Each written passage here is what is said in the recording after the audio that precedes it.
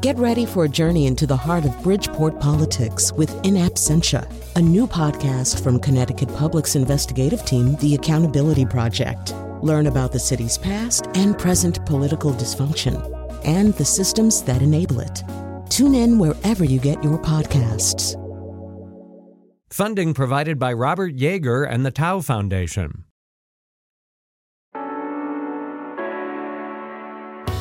This is Where We Live. I'm Lucy Nalpathanchel. Last month, Hartford Public Schools interim superintendent, Dr. Leslie Torres Rodriguez, came on the show to respond to an Office of Child Advocate investigation. An investigation which found the Hartford School District failed to adequately address multiple allegations of abuse against school staff. The superintendent stressed the district is committed to regaining the trust of Hartford parents. Coming up, WNPR's David DeRoche will join us to talk about whether that's happening. Hartford parents were at a community forum last night. And later we'll hear what gun legislation is being debated in both Connecticut and in Congress. Is gun reform dead under a new president and Republican majority? Join the conversation, 860-275-7266. You can email Where We Live at WNPR.org. Find us on Facebook and Twitter at Where We Live. We'll take your calls in a little bit. First, it's been more than 4 years since the mass shooting at Sandy Hook Elementary School in Newtown, Connecticut. It's common for the public to forget about acts of violence that happen around us each day, whether the events make it to the national news or in your town newspaper. But what happens to the families and the friends of the victims, to the community where they once resided, months, even years later? Filmmaker Kim Snyder tried to answer that question. She spent 3.5 years in Newtown, and her documentary of the same name premieres on PBS stations nationwide April 3rd. Kim Snyder joins us from NPR studios in Midtown Manhattan, as well as producer Maria Cuomo Cole. Kim and Maria, welcome to Where We Live. Good morning. Good morning. Thanks for having us. Kim, I'll start with you. Tell us about what brought you to this project. Are you from Connecticut, and what made you want to go to Newtown and start to hear these stories? No, I'm actually, I live here in New York City, and it started where some old colleagues from a not-for-profit had some contacts in the interfaith community up in Newtown just after the tragedy, and asked me if I, as a director, if I would go up and explore some short-form content, and quite frankly, I was really reluctant to do so. There were, as we all remember, so many news cameras, and I just felt very reluctant to do that. But I did go up, and I made some early connections with some of the faith leaders in Newtown, including Father Bob Weiss, who had, as we remember, buried so many of those children in 1 week, and was really struck and had such empathy for the trauma and the position that so many different people found themselves in. And so it started to evolve very organically and quietly to a vision for a piece that would really depict an entire community in the wake of such a horrible tragedy. And Maria, when did you get involved? I got involved the first year of Kim's exploration in the community, because as she was developing the story, we talked about the importance of representing the aftermath, the true aftermath of such a horrific act of gun violence. You know, the cameras capture the trauma and the incidents in shooting after shooting, but, you know, the cameras move on and communities are left to, regain their lives, reestablish their lives in a very different way. And we felt it was important to show the long-term effect of what happens to families who lose loved ones and to a community at large. You mentioned that the cameras move on, and I would imagine that there's some fatigue in the community from having reporters and writers and filmmakers in their community after such a tragedy. So Kim, walk us through the process when you said you connected with the interfaith community. I mean, how did you get people to trust you? It's a great question. I mean, honestly, I had long conversations with a lot of the people who did ultimately participate in the film about long-form documentary, about the fact that I was partnering with PBS, with ITVS, which I'd done in the past, and how important it was to be able to, in some ways, give them back a voice or agency in something that wasn't, the news, I think, did as good a job as they could, but there are limitations because of, as Maria said, because of time and the next the next tragedy. And so we really wanted to spend time to break through what I saw was a sort of dangerous desensitization. And for those people who really felt that this needed to be acknowledged for what it was and honored as a horrific scar and mark in American history, those are the people who chose to, or they felt it cathartic to be able to bear witness to this. This is Where We Live. I'm Lucine Alpathanchel. I'm speaking to filmmakers Kim Snyder and Maria Cuomo Cole. They both worked on the new documentary film Newtown. It's premiering on PBS stations April 3rd. There's a community screening happening in Connecticut. We're going to give you the details just a little bit later. One of the family members, Kim and Maria, that opened up to you during your process of making Newtown was Mark Barden. He was one of the parents that was vocal about what happened to his family and the loss of his child, Daniel Barden. Let's hear a little of that part of that interview. I still dread that every day I live, I'm one day farther away from my life with Daniel.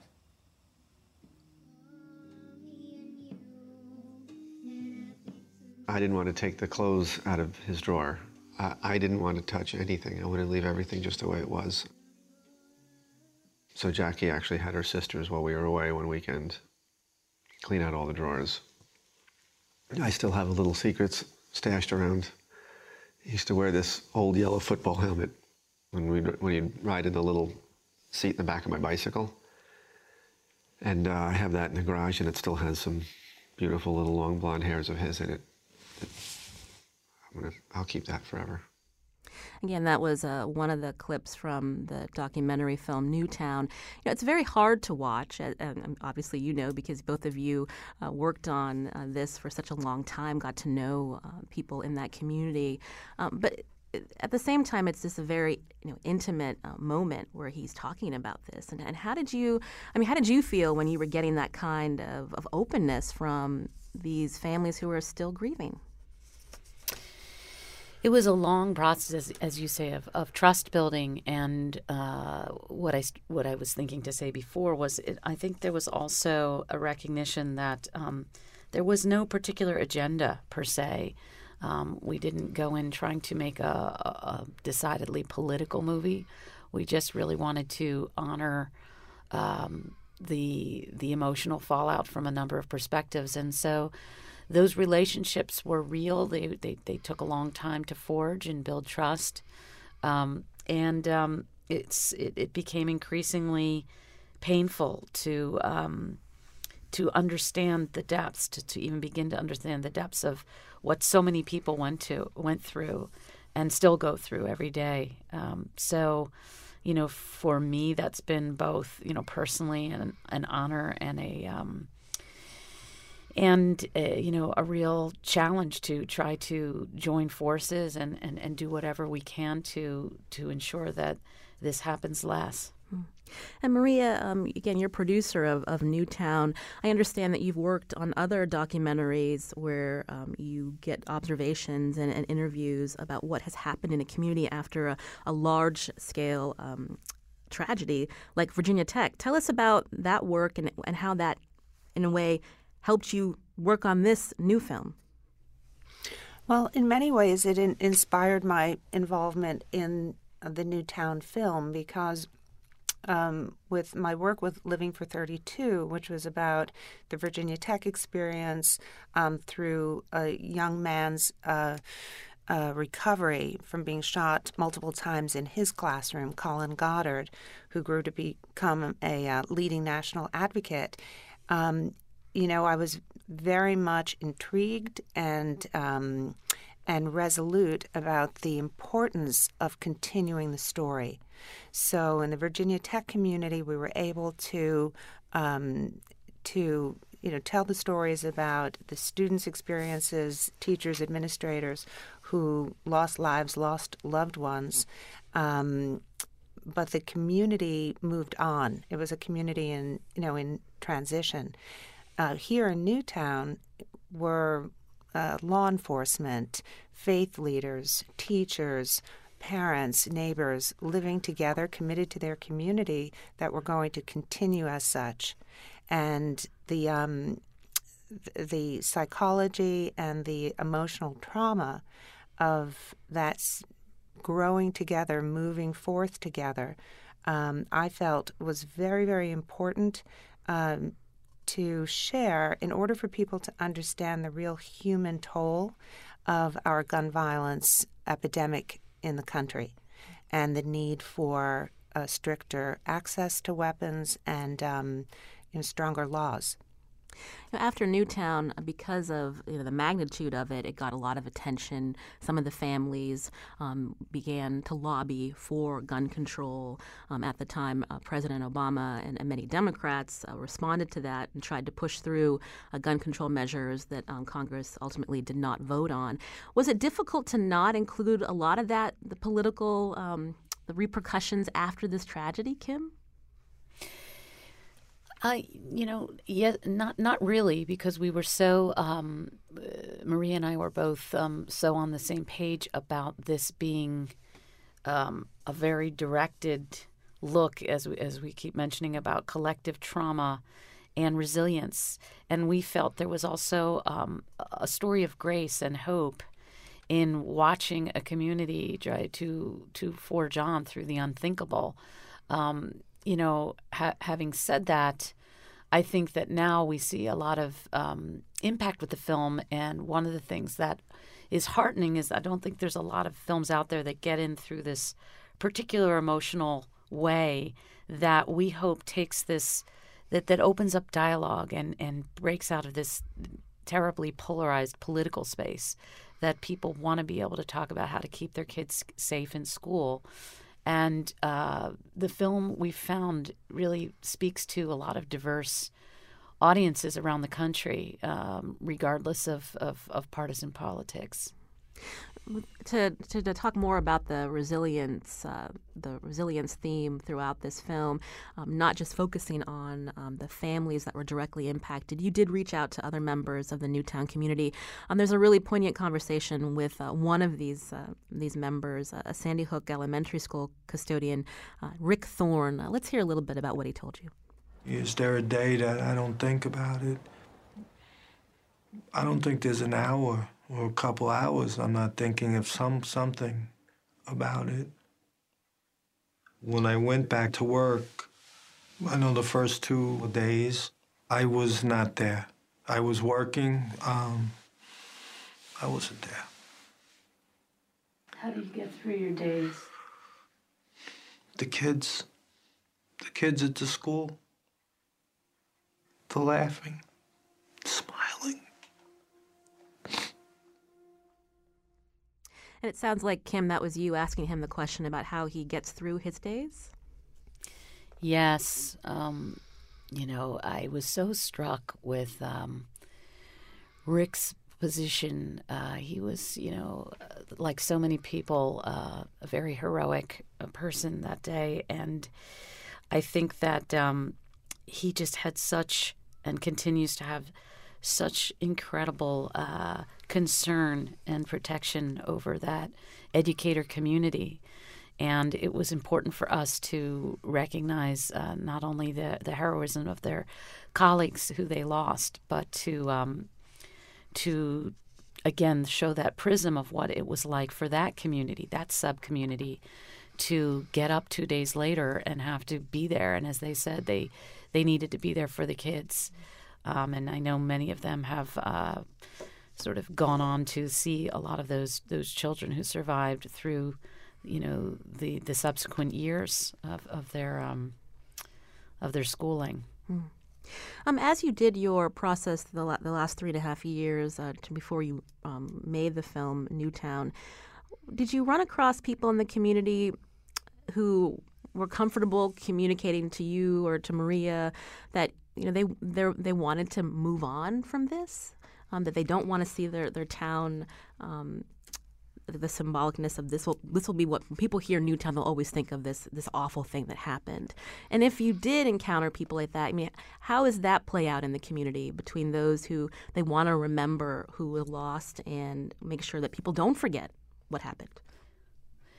Yes, well, I mean, I always like to preface, Newtown is 28,000 people, and I certainly can't speak for the town, but in observing it and becoming a part of the group of people that we did, become part of their lives, I think it's probably true for a lot of victim communities that there's this, as you say, this difficult, and for leadership as well, this difficult thing about people just wanting to return to their lives and have some sense of normalcy back.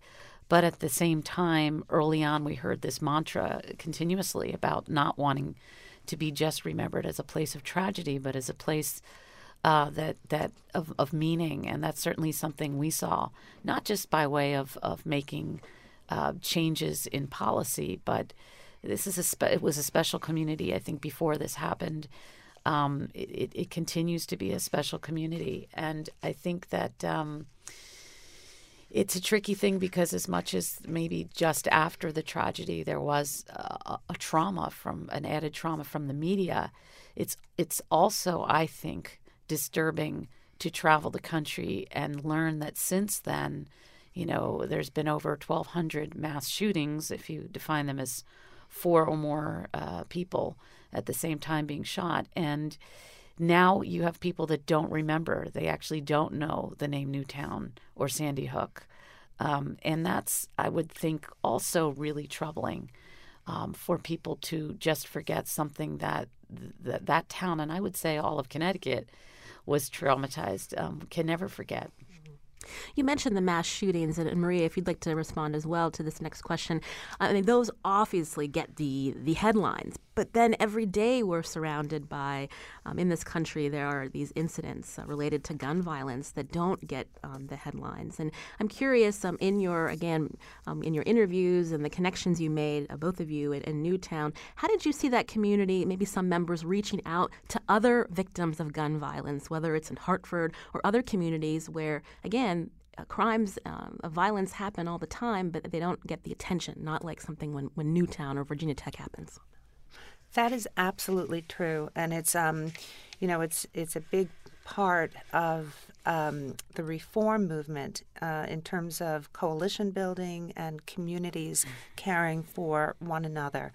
90 people a day are murdered by gun violence in the United States, and many, many more are injured. So the ripple effect of impact is really tremendous, and at epidemic levels, it is really fair to say.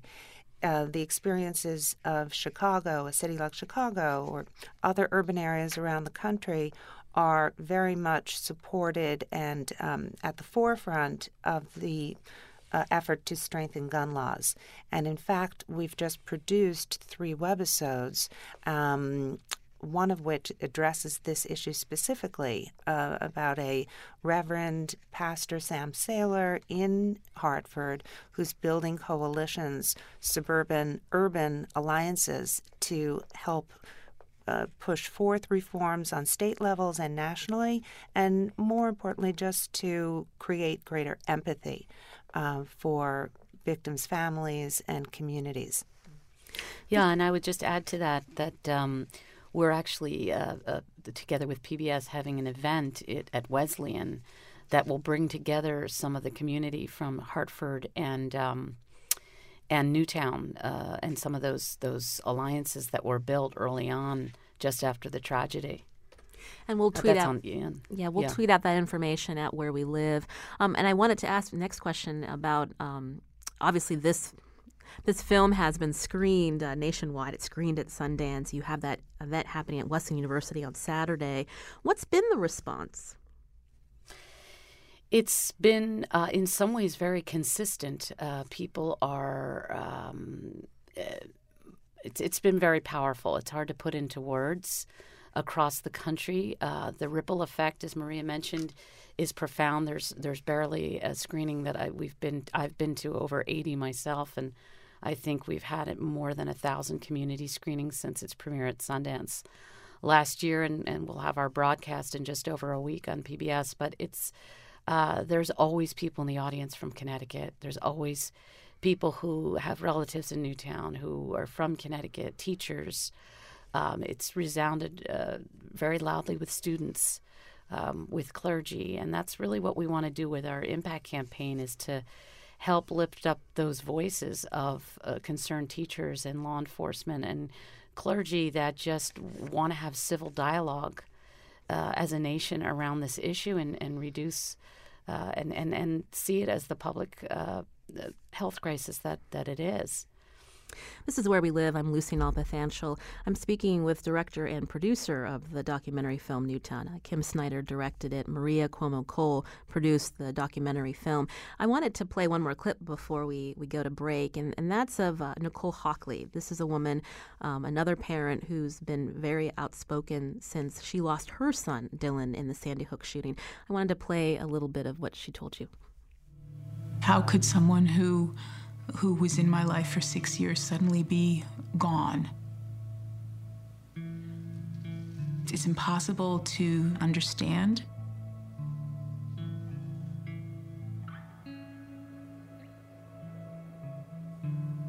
But he was here.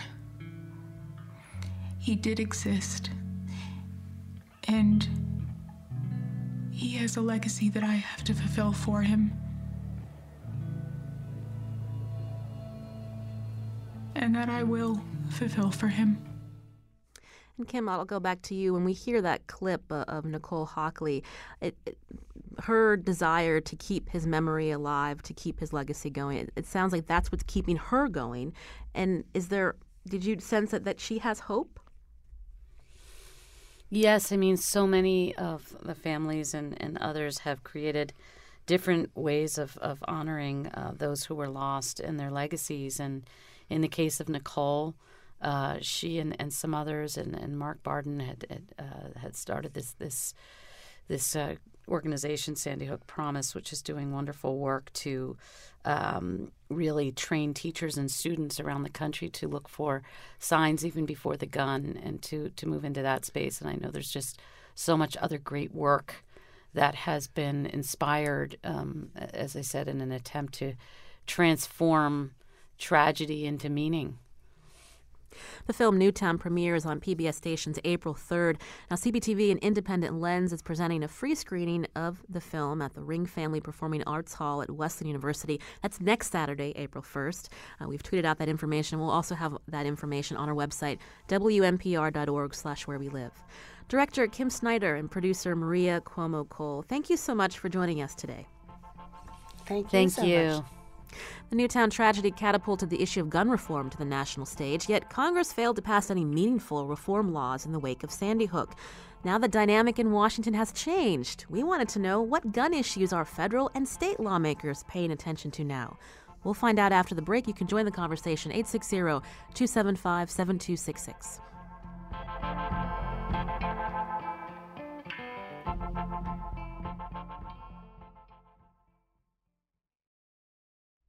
This is Where We Live. I'm Lucy Nalpathanchel.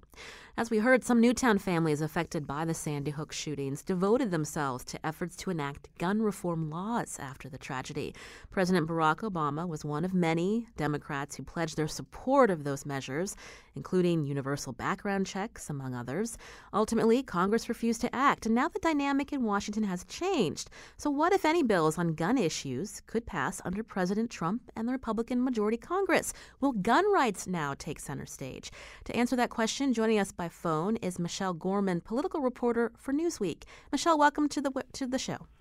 Hi, thank you for having me.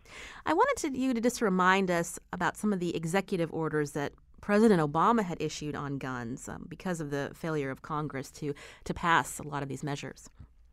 Sure. So President Obama actually enacted 2 different sets of executive actions on gun safety.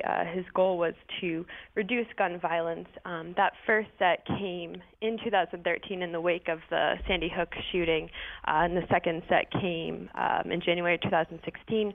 And there were a little over 40 actions that he took throughout his presidency, and just kind of to highlight a few of those. Just wanted to point out they didn't actually change federal law per se, but they kind of clarified certain points.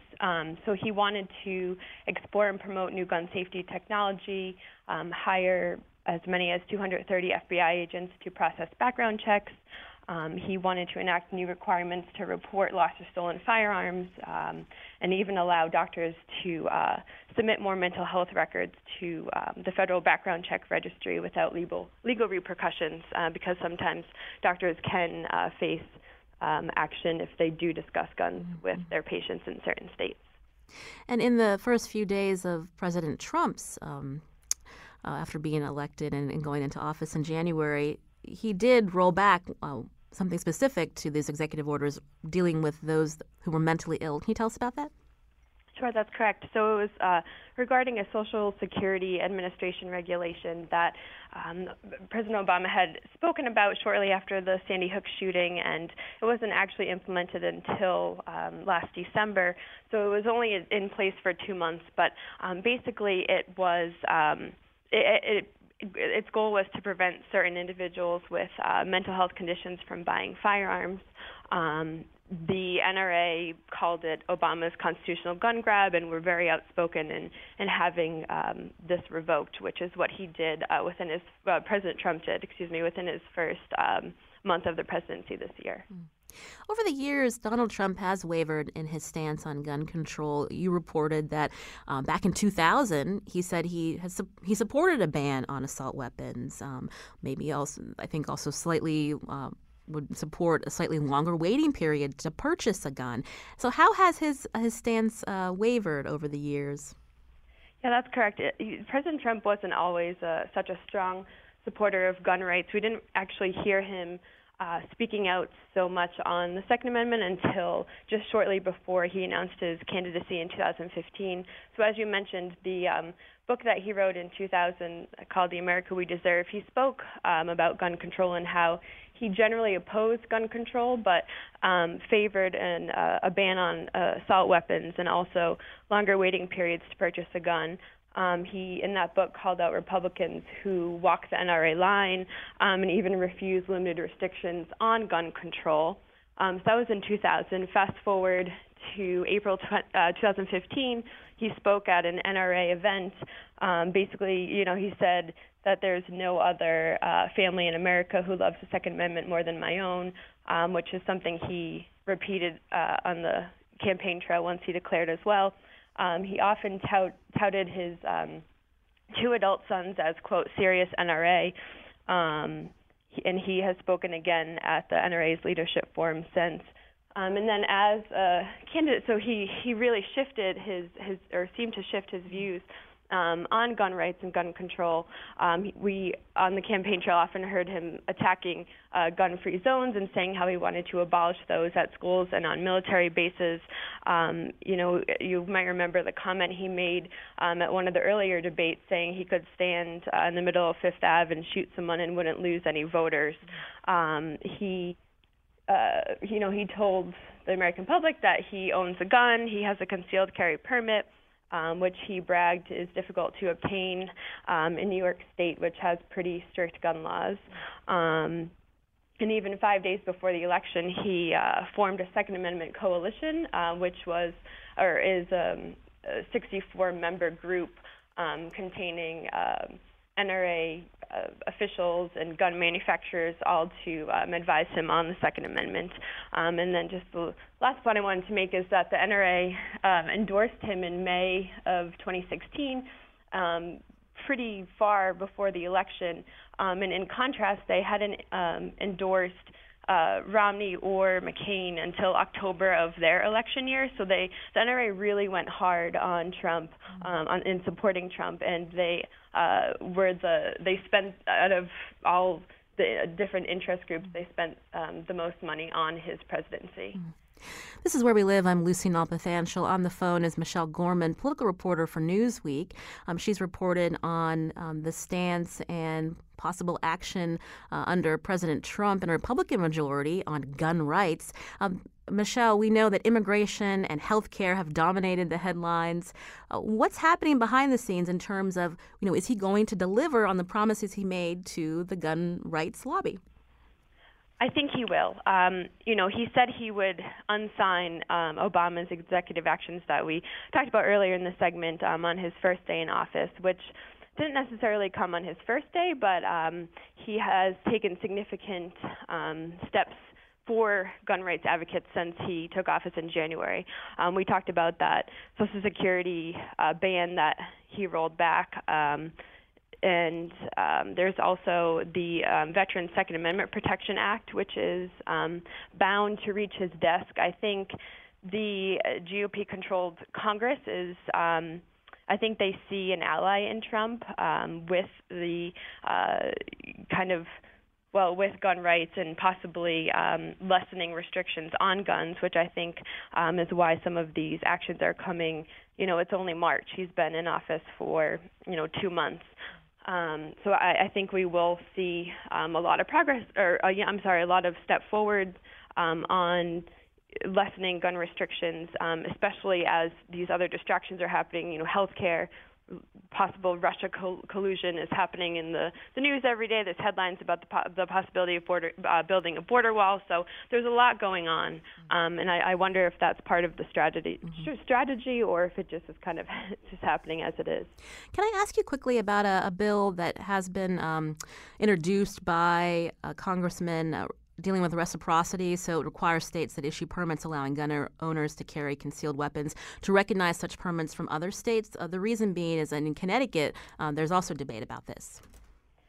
Sure. So this, the National Concealed Carry Reciprocity, is, the NRA told me it's one of 2 top priorities this year. And it's not necessarily anything new to Congress. There's been bills in the past that have been introduced but just failed to get out of committee. So as you said, this legislation would require states that issue permits allowing gun owners to carry concealed weapons to recognize such permits from other states. So take a state like New York or Connecticut, which has strict gun laws, and then a state like Florida, which, there aren't as such stringent laws. That person who got a permit in Florida, quite easily compared to New York or Connecticut standards, could legally carry that weapon in New York and Connecticut.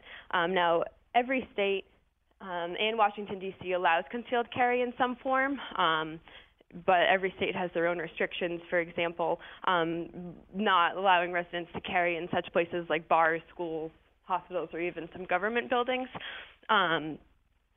So the NRA, their argument is that this is a common sense solution to a real problem, because they say that it's confusing for gun owners who want to travel with their firearms to go to different states and not understand what those state laws are, and potentially, be arrested for having a firearm in a luggage or whatever the case may be.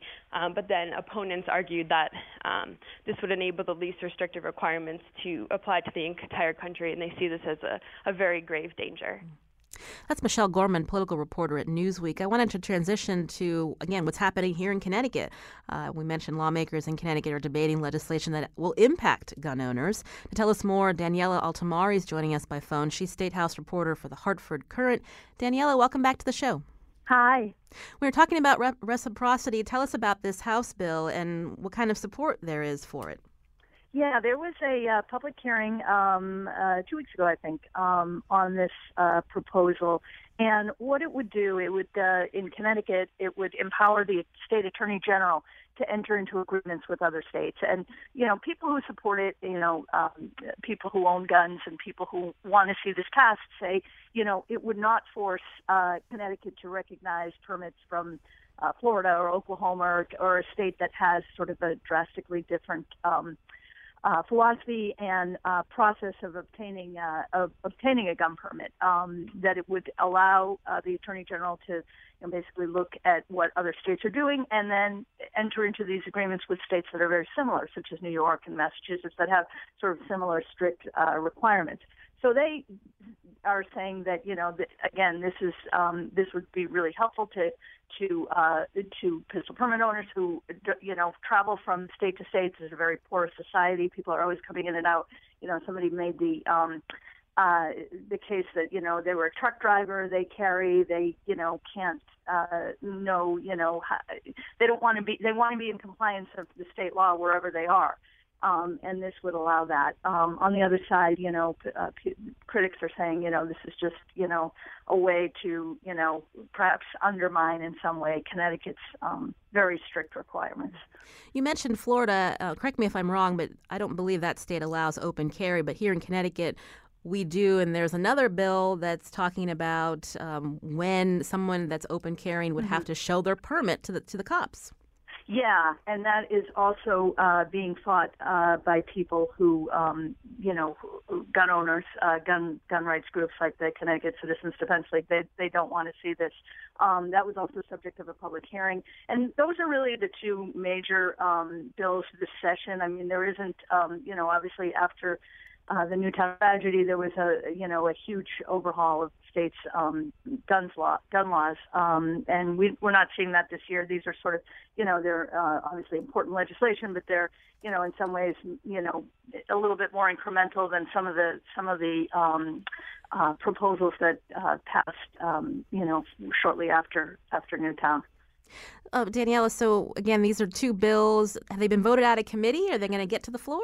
They have not been voted out of committee, but there's still plenty of time. There is a third proposal that is not that is a budget issue, although, again, to gun owners, they read this very differently. The governor in his budget proposal is calling for a very steep several $100 increase in gun permit fees. And, it's presented as part of the budget, and lots of things are going up, and lots of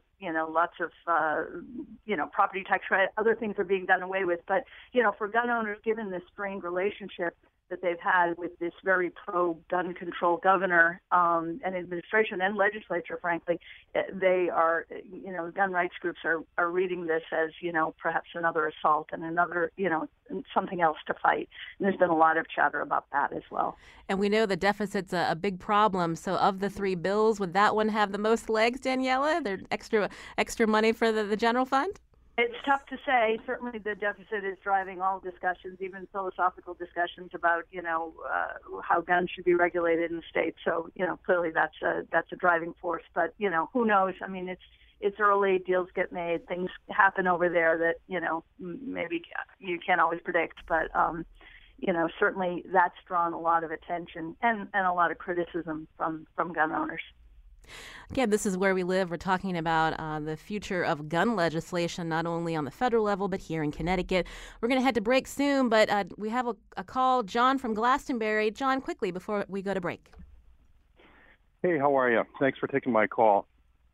I just wanted to say that, I've got relatives that were actually in Newtown at the time of the shooting, and I think the entire conversation is very disingenuous and to suggest that people that are against some of the gun legislation that's been proposed are unsympathetic or unfeeling. And what really frustrates me is that there's a lot of solutions that we're not even talking about.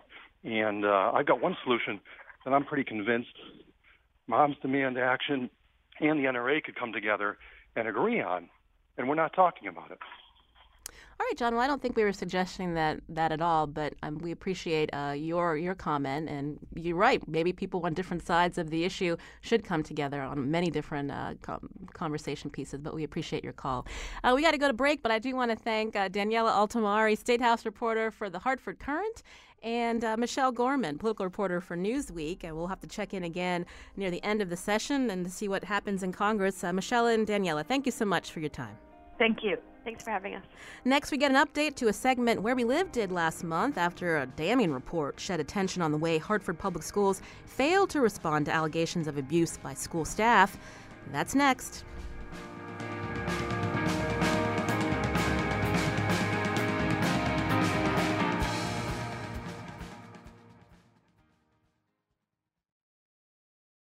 This is Where We Live. I'm Lucy Nalpathanchel. Coming up Monday, we can't let March go without recognizing it's Women's History Month. On the next Where We Live, from the so-called Motor Girls to the Kalamazoo Gals, we'll take an in-depth look at the 20th century women who helped shape American industry. That's on Monday. Now, last month, Hartford Public Schools interim superintendent Dr. Leslie Torres Rodriguez came on Where We Live to respond to an Office of Child Advocate investigation, an investigation which found the Hartford School District failed to adequately address multiple allegations of abuse against school staff. The superintendent stressed the district's committed to regaining the trust of Hartford parents. How's that going? Well, parents got a chance to address school officials last night. WNPR's David DeRoche, our education reporter, was at that community conversation. He's here now to tell us more. David, welcome back. Thanks, Lucy. So who was at this event last night? What was the purpose? So about half of the seats were filled. It was about, it seems like there were about 100 chairs there, and it was mostly parents, other community members. Craig Stallings from the Board of Education, the Board of Education chairman was there speaking, the superintendent, and also Sarah Egan, the child advocate, was there also presenting. You said there was only half of the room was filled. Are you surprised by that, given the response to this, again, investigation that found that there were some substantiated claims, some unsubstantiated about allegation, but the way the school district handled it was poor? Right. I think it was a little bit surprising for some people. I've tried to get a sense of how the district had promoted it. I'm not sure if they had sent out district-wide emails or I know they had tweeted some information about it. I know a parent organization had released some information about it. But certainly there's going to be a number of reasons why parents couldn't show up. They either had to work or had to take care of children. But the district is planning a couple more of these events, and they are offering childcare, and they are offering free pizza. But the thing is that these events are kind of geared toward getting these conversations going, because one of the things that they say needs to happen is have more of these conversations, because this is an issue that has been a problem for a long time in the district. You talked to some parents. One was Sapphire Snyder. What did she say? So Sapphire is a mom of a 7-year-old kid at Milner School. That was where the event was. And she, like a lot of parents, told me that things happen in the schools that just really don't ever get addressed. It kind of scares me to know that children were being molested or neglected and abused, and nobody said. Could you imagine how them children felt coming to school every day? Did Sapphire tell you if she felt that now that this has come to light that people will be held accountable? Well, that was one of her concerns, is that, who is going to be held accountable? So we're told that everybody who was involved in the specific incident that sparked the Office of the Child Advocate investigation, that all the employees have been let go or are no longer with the district. They didn't specify whether they were let go or not, but they're no longer with the district. But people are still concerned that there are other people in the district who might have known and done nothing. The child advocate talked about this, how there might have been allegations levied against an employee, but those allegations were never substantiated, so those employees are still in the district. And that was one of the things Stephanie talked about. She really wants to know if these people will be held accountable. I hope they all held responsible. All the teachers and administrators and everybody that were involved from 2006 to 2016, they need to be fired. All the schools. I don't care if they have to wipe a school out of all teachers and administrators. Everybody needs to be fired, because nobody's baby should have to go through coming to school and being touched inappropriately and no one's listening. And that raises the question, who are the people at the table when something like this happens and there needs to be an investigation, David, that involves leadership within the school? When does the state get involved? When does the State Department of Children and Families get involved? What's the union's role in this as well? Right. So it appears to be complicated, but it's really not. So if anybody hears of an allegation of abuse or neglect, they have 12 hours to report it to DCF or the police. That's basically how it goes. You're not obligated to investigate yourself. You're not obligated to try to substantiate it. And this was something that the superintendent was trying to reiterate last night, was that there might have been confusion over what people are supposed to do, but the law is very clear. You should just report it. Even if you don't know whether it's true or not, if you hear that it's happened, then you're supposed to report it. And one of the things that I thought was interesting was that the Board of Ed chairman, Craig Stallings, was also there, and he talked about how he disgusted and angry he was, but also how he wasn't really surprised that this has been happening. As a student, I've seen a lot of this. I've witnessed a lot of it. I heard a lot of it, and there were I went to Fox Middle. There was administrators there that were completely questionable. And no one intervened and no one said anything. And so years later, I see a lot of people that lives were completely ruined, and it was in the 7th grade. Like when you think back, I can almost visualize the day that particular person's lives was ruined. This is the new Board of Education Chairman, Craig Stallings? Yes. And he's saying that this doesn't surprise him because he went through the schools and it happened then? Right, and I think even he admitted that it was kind of unfortunate that it wasn't surprising. And I think perhaps, maybe not in his case, but for a lot of people, they might have been desensitized because of how long it's been going on. But this Office of the Child Advocate report seems to awaken a lot of people. If this happened at a suburban school, there's sentiment in the community that this might have been taken more seriously. What are you hearing from parents? That didn't necessarily come up last night. The issue that was really just kind of reiterated consistently by the parents was that they raise concerns that tend to go nowhere. The superintendent, who is the acting superintendent, she's been in the position for a few months now, really hammered home that she's in the position of authority now, and that she really wants to take it seriously and kind of move the district in a different direction. And she urged parents who felt like they were not getting anywhere with their concerns to come directly to her. Now, Dr. Torres Rodriguez is also one of the finalists for the permanent position. That's right. And when you talk to parents, I mean, do they feel like they now have some people that are in these authority positions that are really listening to them? That was one thing that that they did mention. So before the meeting, when I talked to parents, the sentiment was very concerned. And they expressed a lot of their concerns during the conversation. But then afterwards, there was a sense that they were heard, that they were listened to, and that the district was going to take it seriously. They wanted to also keep open the option of legal challenges should the district not move forward. So that is still an option. They haven't gone that direction yet, but obviously it's still something they could consider. Do we know if any lawsuits have been filed related to these allegations that were investigated? I haven't seen anything or heard anything. Certainly there have been a lot of talk, been some reports that there has been some consideration, but I haven't seen anything official yet. This is Where We Live. I'm Lucy Nalpathanchel. Our education reporter, David DeRoche, is in studio. We're just getting an update on a community conversation held in Hartford after an Office of Child Advocate report showed that allegations of abuse and neglect, they weren't followed through within the Hartford Public Schools. And we want to take a quick call now. Larry is calling from Hartford. Larry, you're on the show. Yes, thank you. It looks like there's a crisis in confidence in public officials. I'll say as a city council member that people have come up to us and say, why can't you do something? As a doctor, people know that I'm a mandated reporter. But in terms of the appeal for a legal examination, we have submitted some of the facts, but yet the chief attorney for the Board of Education apparently is we're told may be leaving, and parents, I think, want to see if justice can be done. Likewise, appealing to the state's attorney's office, that's Hardy, there has been just a dismissal of that claim without an adequate time to investigate with parents and others being questioned. So the parents are certainly right to be outraged that public officials have not responded with the promptness and the firmness, including those who are permitted to leave without any consequence. And whether that means the attorney for the Board of Education, name is Cutler Hodgman, or the state's attorney, name is Hardy, who haven't really pursued it, it's understandable that the public gets disillusioned, and we hear about it.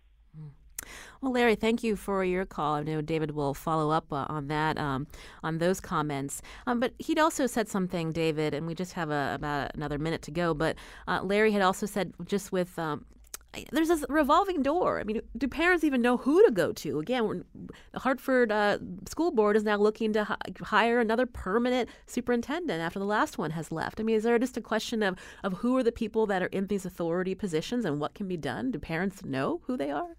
Sure. I mean, that's certainly an issue that's been going on for a long time. I think one of the issues that was brought up last night was union authority and the perception that unions have these protections, whether or not those protections impede their ability to take these allegations seriously or not is up to be determined. But the Office of the Child Advocate, Sarah Egan, mentioned that if legislation is needed to enforce these laws, then that's what needs to happen.